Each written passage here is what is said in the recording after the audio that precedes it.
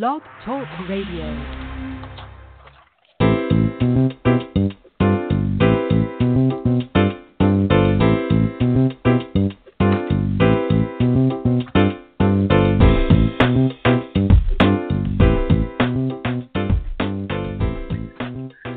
Welcome to the Perkins platform.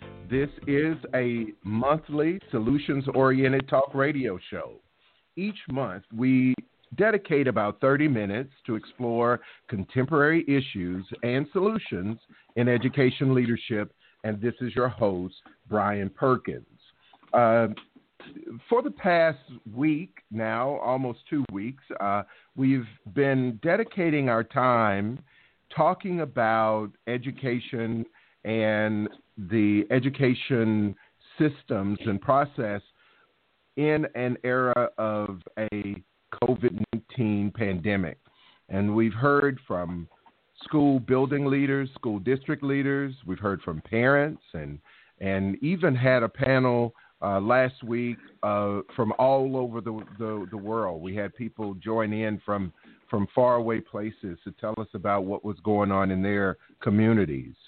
Today we have a very important show where we focus on the work ahead for school counselors. Today's show is about what students will need post-COVID-19 pandemic.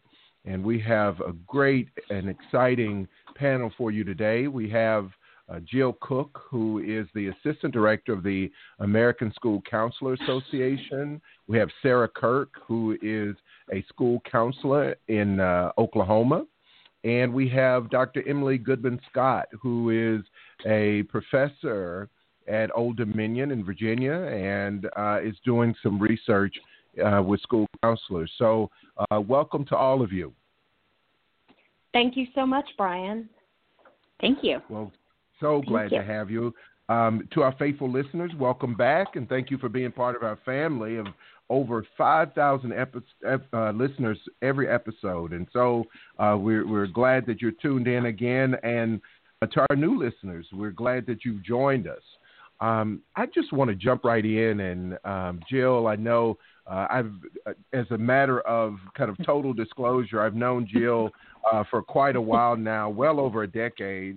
And I have long been an advocate and support of their organization and really believe that we need to do more in our public schools to have more counselors and I recognize the value of counselors in this in not just this time but in the times in which we live for a while, that the role of the counselor is ever even more important. And so, Jill, tell us a little bit about what your organization is doing right now to prepare counselors for when we do return back to our school settings, both for adults and for children. Sure. Thanks, Brian. So, yes, I'm with the American School Counselor Association. We represent the K-12 school counselors across the country. We have over 36,000 members, and we represent the more than 110,000 school counselors. So as you can imagine, for the past 3 to 4 weeks, our primary focus has been on helping school counselors really wrap their heads around how to continue their work in a virtual setting. And given the nature of school counselors, a lot of our questions initially had to do with confidentiality and ethics and how you provide one-on-one counseling, or do you even provide small group counseling, and how can you connect with your at-risk students and their families. So given that this was just such a new platform, a new way of working to so many of our members, our initial goals have been around providing resources so school counselors feel comfortable. So we've done webinars around the ethics the legal considerations and ethics doing virtual school counseling. We have FAQs. We have a document about how to move your work to a virtual setting, how to work with your school district and administrator. And what we're doing right now is curating lessons at elementary, middle, and high school so that these are actual virtual lessons school counselors can deliver on an online platform, and how they can work with teachers who are working with kiddos in an online platform. So that's sort of the immediate work.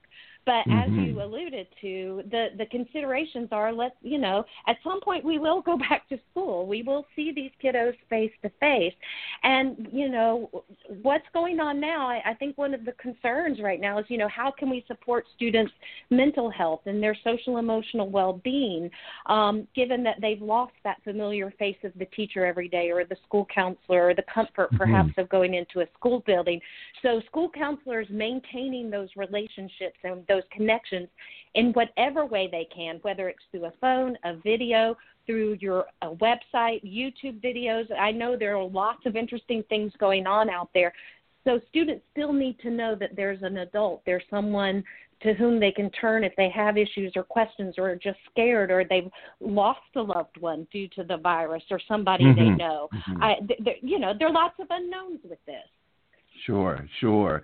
And I'm really glad that you brought up the point about students' emotional and psychological well-being. I know that a number of people that I talk to, and myself included, for the longest time, thought about school counselors as people who helped you decide where you were going to go to college, right? Or what you were going to do with your life. And so, Sarah, I would love it if you could tell us a little bit, because I think to dispel some of the myths around what school counselors do. And that would be great, because I think there may be a lot of people out there who still think that school counselors are about, or solely about, life preparation, but there are a lot of other roles that you carry on. Why don't you tell us a little bit, Sarah, about the work that you do on a regular basis? Sure, I'm happy to. I am an elementary school counselor, so I do not spend the majority of my days talking about college and academic counseling. While that is a component of what we do as school counselors, that is certainly no longer the majority of what we do. So as school counselors, we focus on social, emotional, academic, and college and career development. So all three of those domains are our main focus. I spend a lot of time making sure that my school and my students are treated through a trauma-informed and trauma-sensitive lens. So now, more important than ever, making sure that our practices are safe and respectful, and that our discipline is skill-based and not punitive, so that we're supporting the whole student, their physical health, their well-being, and, of course, their academic and long-term success as well. So as school counselors, we really use that whole child approach. Sure. That and a lot of the work that I have come to know about the well-being, I know there's a lot of training that happens to help you understand how to help children who may not only just be in distress or in crisis, but just wellness is a big part of it. And I know there's a lot of training that goes into that. And I know, Emily, you are currently the coordinator for a program. And I'm just interested. I direct a program at a university as well, and so we're actually thinking about how do we incorporate what we're learning and the skill set that's going to be required for returning in our preparation program. I'd love to hear what your thoughts are. What are some of the things that you think will have to shift after this, if anything? About the way you're doing your preparation for individuals entering the field? That's a great question, Brian. To answer that, and also in response to this last subject that Sarah touched on. So school counselors, we train them, as Sarah said, academic, career, social, emotional. So they're really able to focus on all aspects of the well-rounded K through 12 or pre-K through 12 student. And what a lot of folks may or may not know is, so an accredited program, such as the one that I teach in, 60 credit hours, we prepare our school counselors and also our clinical mental health students. They have a lot of the same, the core classes are the same. So we're teaching them in lifespan development, basic counseling techniques, crisis, which has been mentioned, trauma, et cetera, all these pieces, but they also get the specialty of how does this look in a school setting, so how they are trained as counselors, but also as educators to go in and understand that educational dynamic. So as both Sarah and Jill have mentioned, what we're doing now is kind of first and foremost, we're checking in with our students because we have some students that are only taking courses at this point. We have others that are in the schools. So we're checking in with all of our students to make sure that mentality of helping the helpers, where are they, what do they need, how to make sure that they're like we're with all of our school counselors, not at risk of this compassion fatigue. So how are they? Where are they? And then bracing them for knowing this is a very fluid situation. In addition to training the next generation of school counselors, I'm also on the board for the Virginia School Counselor Association, and we've been working closely with ASCA in terms of what are resources that we are giving to our members, how are we preparing our members who are also not only pre-service school counselors, but practicing school counselors. So a piece of that is knowing this is so fluid. What are we right now? We're in a lot of kind of so much shock and meeting these basic needs as we're knowing that there's this increase of needs and trauma and death and things that may be coming. So we're trying to keep things fluid. So first of all, what are you doing to take care of yourself? And meeting and checking in with your students right now, and then also getting some pieces, what are ethical parts of virtual school counseling, but then also preparing with some supports around crisis and the trauma-informed care that Sarah spoke about as well. So really having a framework, but keeping that framework fluid, knowing that this is an evolving situation. But knowing that also at the end of the day, we'll be going back to school with them. So we're keeping those connections in place, as Jill mentioned. Sure. So you mentioned something that I haven't heard this term before. I'd love for you to say more about compassion fatigue. Tell me a little more about that. Well, great question. What we can hear about with this compassion fatigue as helpers, as counselors, school counselors, we see a lot. One thing that we advocate for a good bit is decreasing our ratios. As the recommended ratio is 1 to 250, we often have higher ratios, but we have been advocating for that lowering, which has been evolving and going well. And with the numbers that we have, and also just in general, we're seeing increased rates of mental health concerns in the schools. So we talk about this with society in general: increased anxiety, increased depression, suicide, ideation. And as a result of that, to ensure that the school counselors are able to go and to be present for our students and our families, you need to make sure that they are taking care of themselves. So there's really been a movement on different practices that folks can do, school counselors can do to take care of themselves to decrease the likelihood of compassion fatigue. Okay, thank you for that. That's a very important piece of advice, and I know that it's an important aspect of the work that you do to just remind people to take care of themselves. We often in leadership use the metaphor of putting the mask on yourself first before you try to help others. And I'm sure that applies equally as well to counselors, making sure that they're well and so that they can help other people, which leads me to, I know, Jill, you are in contact with counselors all over the United States and I think some other countries as well. Through the organization, what are you hearing counselors say that they're hearing out there or what they're dealing with right now? The reason I ask this question is because I have a feeling that we have, with a great deal of ease, just dare I say, cavalierly said, hey, just go and to our teachers, just go and do what you do in an online setting, or just go and be engaged with children in this way.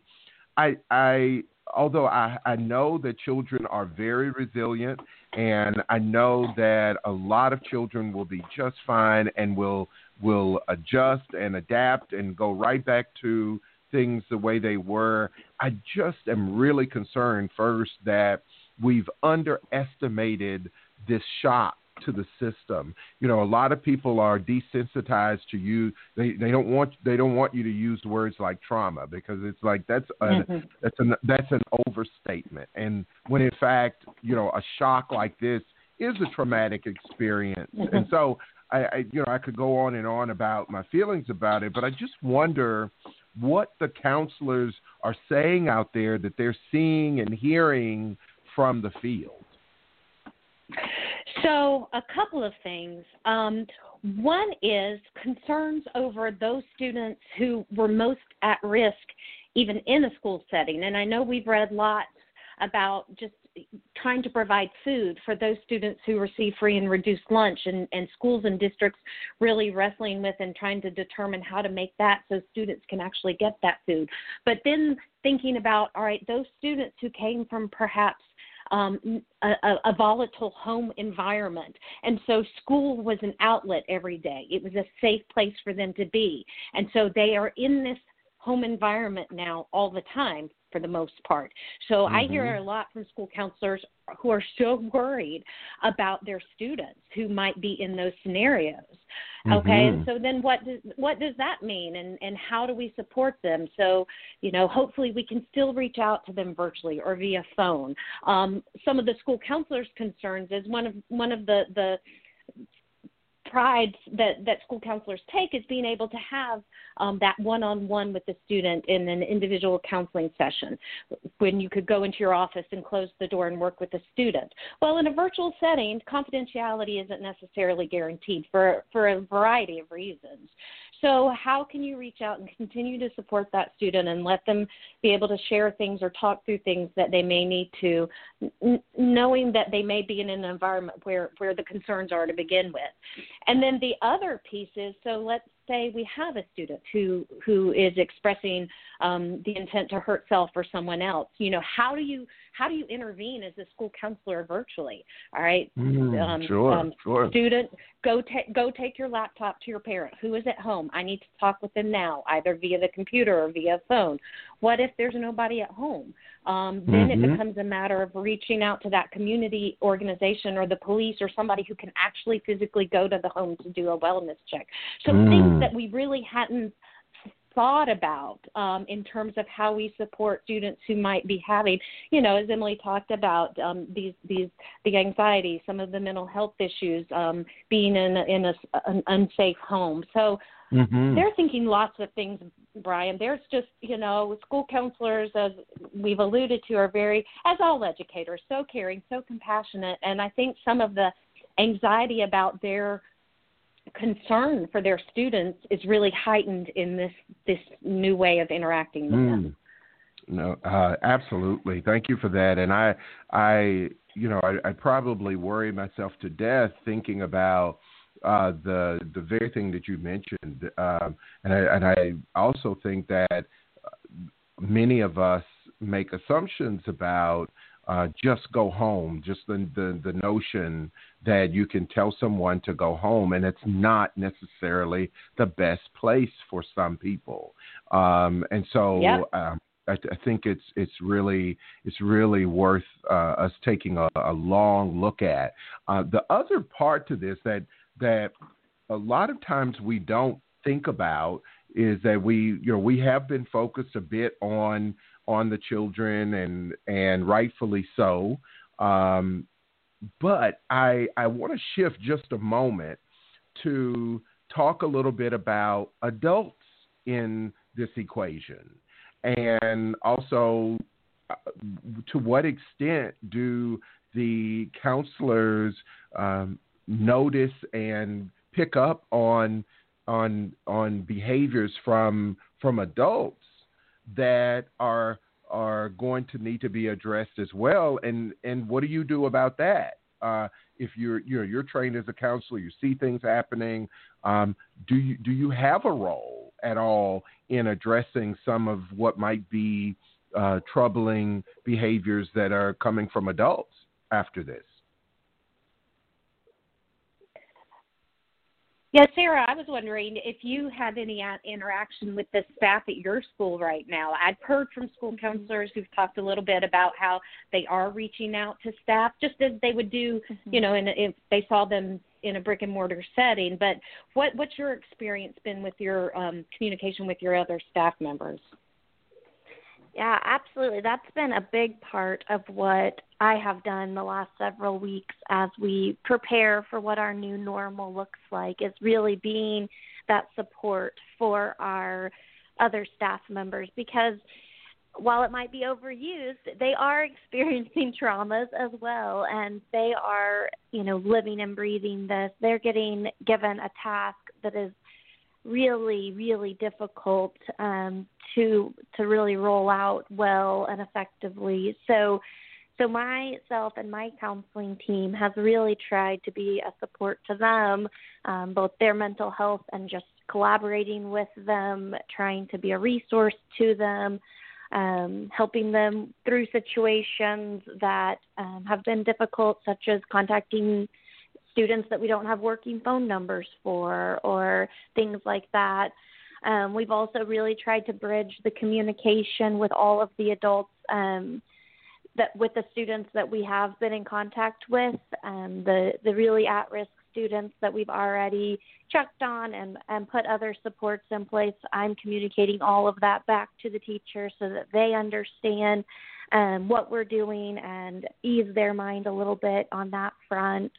But Brian, I think it's a very, very good point that as we think about transitioning back to a brick and mortar school eventually, it's not just the students who will have experienced a really significant trauma in their life. I mean, really everyone has. And so what that looks like and how we can support them is going to be really important. I know one other thing my district has really emphasized is our resources that we are provided by, because we're employees of the school district. They've moved all of the mental health resources to telehealth. So they have sent out many different resources about us getting mental health support through this as well. And I think that's important. Like Emily said, that compassion fatigue is real, and self-care is certainly important now more than ever.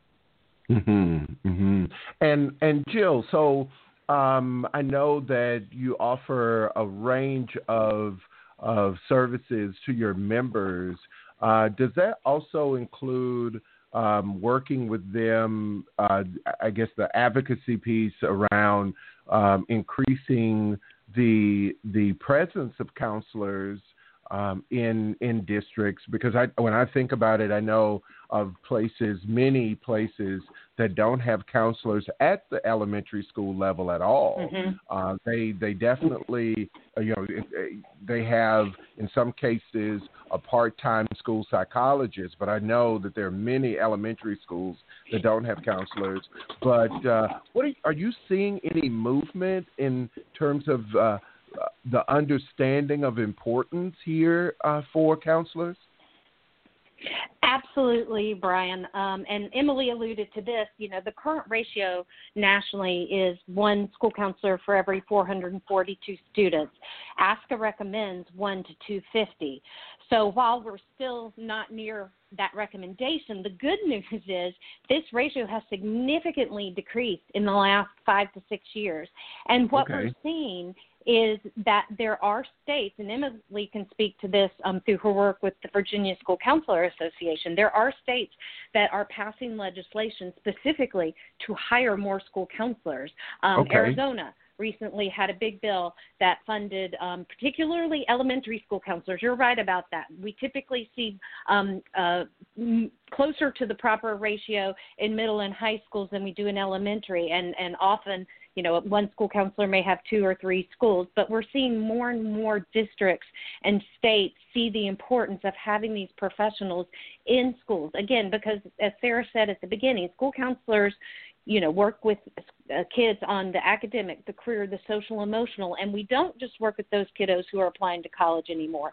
School counselors today work with all students in a school. So having those personnel is just so critical. So yes, we at the national level work certainly on the federal legislation and those opportunities to insert school counseling language or funding opportunities for states to hire specialized instructional student support personnel, including school counselors. But it really comes down to the advocacy of our state associations. And again, Sarah's involved with the Oklahoma School Counselor Association, Emily in Virginia. And Emily, you could speak a little to what you all did in Virginia. Absolutely. I would love to. So we have been picking up momentum over the years. And at the state level, our ratios have not changed in about 30 years until last year. So we have been lobbying at the state level, and we were able to get the $12 million a year ago for new school counseling positions, which was a huge win considering we had 30 years without touching that ratio. And then this year, the governor proposed over $99 million for new school counseling positions in Virginia. Oh, that's awesome. And, that's awesome. Isn't that incredible? So it has been an incredible time nationally to be a school counselor because there's been a lot of momentum behind understanding what it is that we do and how we can serve the whole student. And again, at the elementary level, there's so much prevention that's needed in order to our goal is to graduate healthy, well-rounded individuals. And that starts when they're young with working with the families and prevention for youth. So there's a lot of that intervention that happens. So in Virginia, we're waiting for the General Assembly and that final budget to come through currently. But it's been very exciting, and then hearing these stories from a lot of other states that are making a dent for that ratio to get lower so we can better serve our students. Wow. Yes. Thank you for sharing that. And thank you, Jill, for those statistics. I mean, I can't imagine 1 to 442. So as I think you can do the math and you can tell how difficult it would be just for a counselor, even with the 1 to 250, to actually touch base with all the students in a school, just touching base to make sure that there are wellness checks and things like that, how difficult that is. But I'm glad to hear that those numbers are decreasing for in terms of the ratio of students to counselors. So as we prepare to wrap up, Sarah, I would like to hear if you could give us a sneak peek what some of your plans are. Emily, you mentioned that there's been good people are coming to recognize, and I hope this broadcast does something that it touches someone to know that this is very important work that's being done by the counselors. Sarah, could you just give us a sneak peek on what you plan to do? When I'm sure you've given some thought to, when I get back, here's what I'm going to do with my kids, with my school, to get started with the work post COVID-19 pandemic. Sure, definitely. I've thought a lot about what those days will look like. I think that what I keep coming back to, and I always have as a school counselor, is that at the heart of everything we do is relationship, and that is why educators are having a hard time with this transition, because virtual relationships just aren't the same, and it's tough on us. And so my hope for my school and my staff as we look towards how to be a stronger school than ever when we return from all of this is remembering that relationship has to be at the heart of all we do. And if we can find the silver lining in all of this, I hope that what we're able to do is bring back the things that were really, really working within our school and what we're helping build those strong relationships. But I also hope we can leave behind some things that weren't best practices. I've been a strong advocate for discipline not being punitive. I don't believe in suspensions for our kids, and that's a practice we still see all the time. And so if we can see how this time away from our school building really impacted kids, then let's leave them in our school and let's find ways to make discipline skill-based and skill-building for our kids, and really just be more aware of what our kids are going through. Yes, this is a trauma that they are all experiencing, but we have many, many kids who unfortunately experience a lot of traumas, and for them, really, this is just another drop in the bucket, and we've got to find a way to serve those students and serve the whole student effectively and meeting them where they are. And again, I just think it all comes down to that relationship with them and building stronger relationships, building stronger communities around these kids who need us, and just focusing on that. Well, thank you very much for that, and especially you putting relationships at the center. That a mentor of mine once said, there are only 3 things that matter in schools, and those 3 things are relationships, relationships. And so I have a deep appreciation for that. I do have, I know we're running out of time, but I do have a caller has just dialed in. I want to give a chance for this one call. Caller, you there from 713 area code? Yes. I'm calling you guys from Texas. I've truly enjoyed this broadcast, by the way, so thank you guys so much for this. I just had a question about some of the concerns I have as a result of the call. My concern is what can we do to prepare for counselors to be more of an essential role in schools? It seems as though, from what you guys described, they are essential employees, and we, in this pandemic, need them more so than ever out in these, in the homes with the parents. But once they return, what is it that we need to do to put this on the agenda of schools and school boards to encourage them to view counselors as essential employees and to actually place a greater emphasis on employing a greater number of them? Well, this is Jill, and I thank you for that question and for the appreciation for seeing, and as you hear from us, about how important school counselors are. So at the big level, ASCA we do have a lot of research, and Emily has been involved in some of that shows the impact that having school counselors and having comprehensive school counseling programs, the impact it has on schools. Another shift in the profession has been the use of data to actually show that impact. We have research that talks about, test scores improve, attendance improves, discipline issues decrease. While there might be many factors involved in that, we know the school counselor and the school counseling program does make an impact. So one of the things we've done nationally and worked with school counselors to do at the district and school level is really to show that data, to show those results about what that intervention, about what that program they implemented and oversaw, the difference it made in those outcomes that are important for principals and school boards and superintendents, that they're looking at those data points for their school districts. So some of it is, it's really from the grassroots level up, really just singing that song and showing the data and talking about the difference we make. Sarah and Emily, I'd love to hear from you.